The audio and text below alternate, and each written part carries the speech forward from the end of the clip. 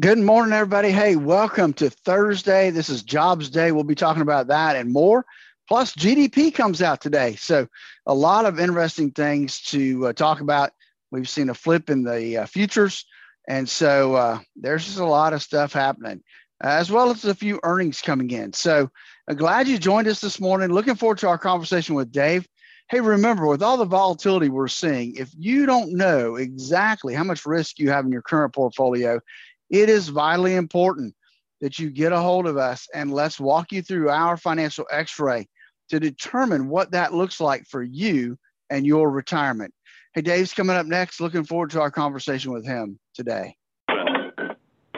This being about 7 a.m., all of a sudden the index has started selling off. I mean, it's not Armageddon by any measure, but something went on and we can't figure out what it was.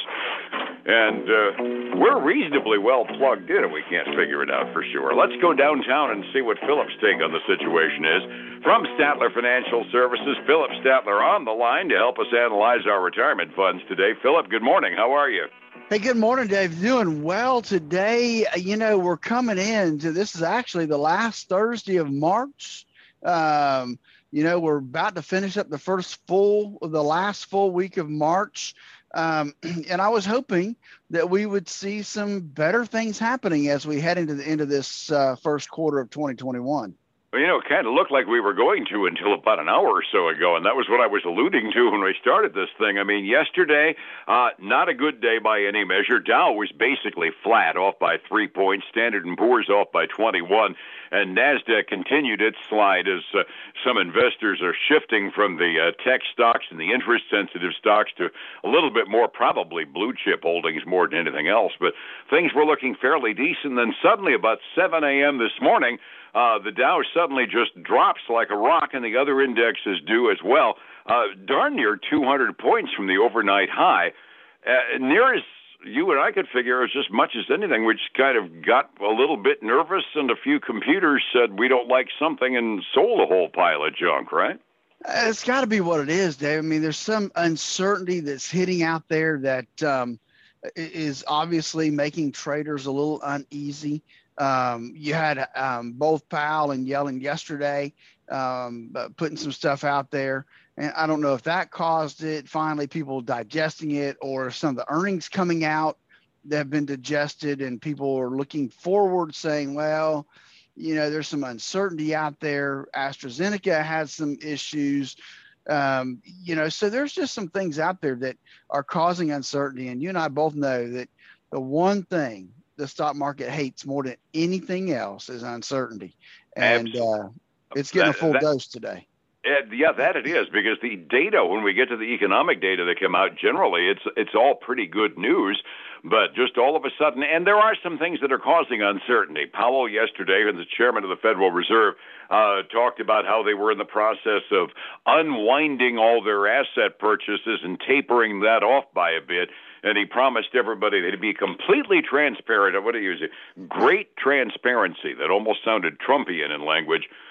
When they unwind their asset purchases, which is cool because it means the Federal Reserve is going to start letting the economy do what the economy is going to do as far as asset purchases. My presumption is the market would like that. Yeah, I definitely would. I mean, obviously transparency is a good thing. Now, the question is, do they believe him? That's the other part of the issue there, Dave, is that, those guys, the talking heads, can say all they want to say, but, there has to be faith in their words. And sometimes that's where the uncertainty comes in.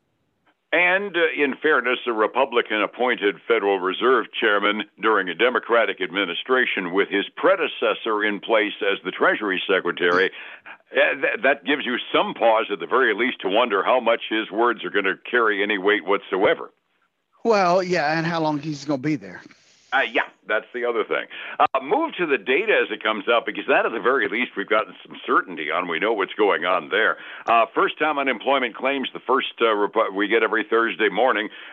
It was a pleasant surprise, 684,000 first-time claims for unemployment. That's both down from last week and a beat over what the market expected. And continuing claims, again, beating what the market expected and down from last week down to 3.87 million. Those two numbers ought to give the market reason to be somewhat happy.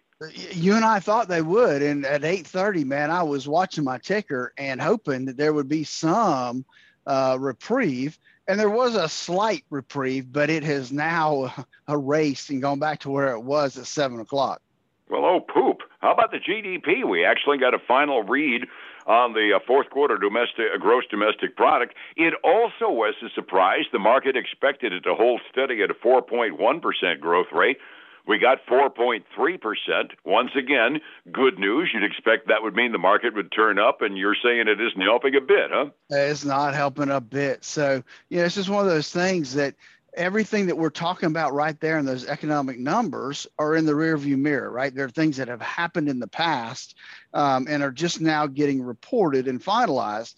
And the stock market, remember, is a forward-looking animal. So it's looking ahead, and it doesn't see anything that it can be certain about. And so that's causing what we're seeing today. And that's where we start alluding to the uncertainty that you and I were talking about a minute ago. AstraZeneca has supposedly rewritten and reissued their data. They got accused of using old, outdated data from their clinical trials, and their application to the government for emergency usage kind of shoots the credibility of some of the virus industry, the vaccine industry, a little bit in the foot. So that's giving us a little bit of concern, and there's just that general feeling of foreboding that we really don't know where we're going, I guess. Well, and I think that's probably what a big part of it is. I mean, there's vaccine news has a big impact on the markets, as well as other things that pop up, and we'll talk about a little bit some of the earnings that have come out that look good, but their forward guidance or other issues are causing them to stock price to kind of fall. So, and that's the same way the stock market looks at things. It looks at what it thinks is going to happen going forward, and it makes that decision on what a stock's worth based on that. Understood. And to give everybody a little bit of reassurance, we're talking about a downturn. We're not talking about Armageddon, but it was a market enough change downward where at the very least it's worth observing. Get to that in a second. You do have some reports from the companies. Are they going to give us any good news this morning? We've got a mixture. We do have some good news, but we got some pretty bad news too. Rite Aid. They've seen some nice strides in growth numbers in their stock price over the last year, but they actually reported their full year numbers, and they lost for the year compared to expecting $125 million profit. So that wasn't a good thing for them. They are getting beat up pretty bad, down 15%. And then that seems to be, I don't have the number, but the indication is that seems to be going over to like Walgreens, because they were down 2% earlier this morning too, because of that. But then on the other side of the coin, we've got some good news from the restaurant company, Darden Restaurants. They made 98 cents a share. That was much better than the 69 cents that were expected. Revenue beat expectations too. Now, obviously, because people couldn't go to the restaurant to eat, their same store restaurant sales tumbled like 27%. But it was less than what everybody had expected. And so Darden's getting a nice little bump this morning, up almost 4.7%. They're right toward the top of my big winner list this morning, so I was wondering what it was, because I was seeing the ticker coming through and showing same-store sales down on all their names, but they did more with less than they were expected to do, would be the simple summary. That's right. They were able to make it happen. So then we had Restoration Hardware, which is now called just RH. They beat handily by about 40 cents a share. Their revenue beat expectations also. People staying home, they've got these projects they're working on, so that's been a good thing for them. And their stock's liking it. It's up 4.3% this morning. So there's good news there. Then, we've talked about housing companies. And so KB Homes reported. They're one of the ones we watch carefully. They are, because they're a big good indicator when it comes to the real estate and construction.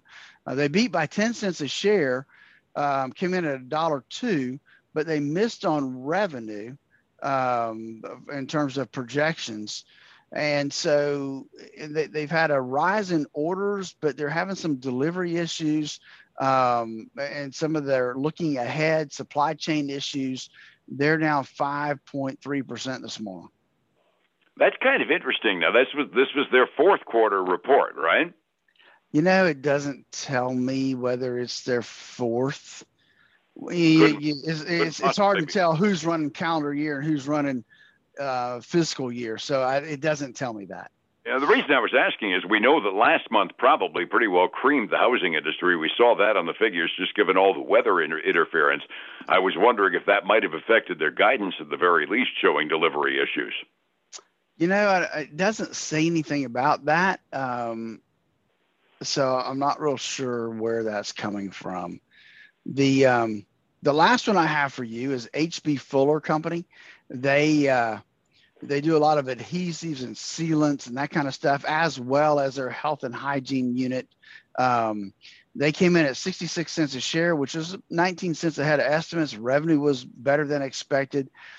So they had a pretty good quarter. They're trading up about 1.3% right now. All righty. Resetting the table for the morning. I had an off day on Wall Street yesterday. Again, the largest losses in the techs and the more volatile NASDAQ issues.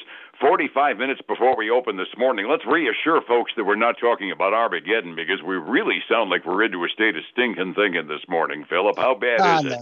I know it does, but it's just because we were really hoping that we could end this quarter on a strong note, and it just isn't. Every day we see this, it just doesn't seem like it's going to happen. We've got the Dow down to about 0.5%, as well as the S&P 500 almost 0.5%, and Nasdaq's a little over 0.5%. So everybody's in that ballpark there, but close to 0.5%. Small cap, the Russell 2000 is down 1.1% this morning, getting hammered pretty good. Yeah. Commodities are following suit. Everything's red today, Dave. We got silver down 2.5, below $25. Gold is down about 0.4. And then we got crude oil down 3.4% this morning to $59.11 a barrel. Wow, that's just a little bit below the range where we were yesterday, but it's a big drop from the end of the day high, isn't it? Yeah, it really is. It is a big drop. Absolutely. Overseas markets, a mixed bag in the Asian rim. Japan had a pretty good day yesterday. Everybody else was off fractionally. Europe is looking at us midway through their day and saying, what the heck? They're all down by close to 1% on the European exchanges. Phillip, it takes guidance, it takes stability, and sometimes when you look at need changes in the futures the way we did this morning, it takes a little ice water in your veins, too, in order to assure a solid retirement future. How do I find you to get that solid future?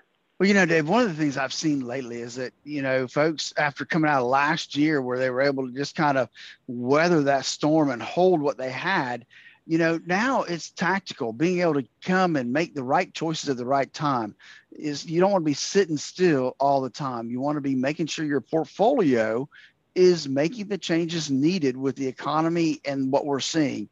If you're really static, give us a call and let's make sure that's where you need to be. 863-382-0037. Check out our website, statlerfinancial.com, and then join us this weekend for the Statler Financial Radio Show, 6 a.m. and noon on Saturday, 10 a.m. Sunday morning on Highlands News Talk 730.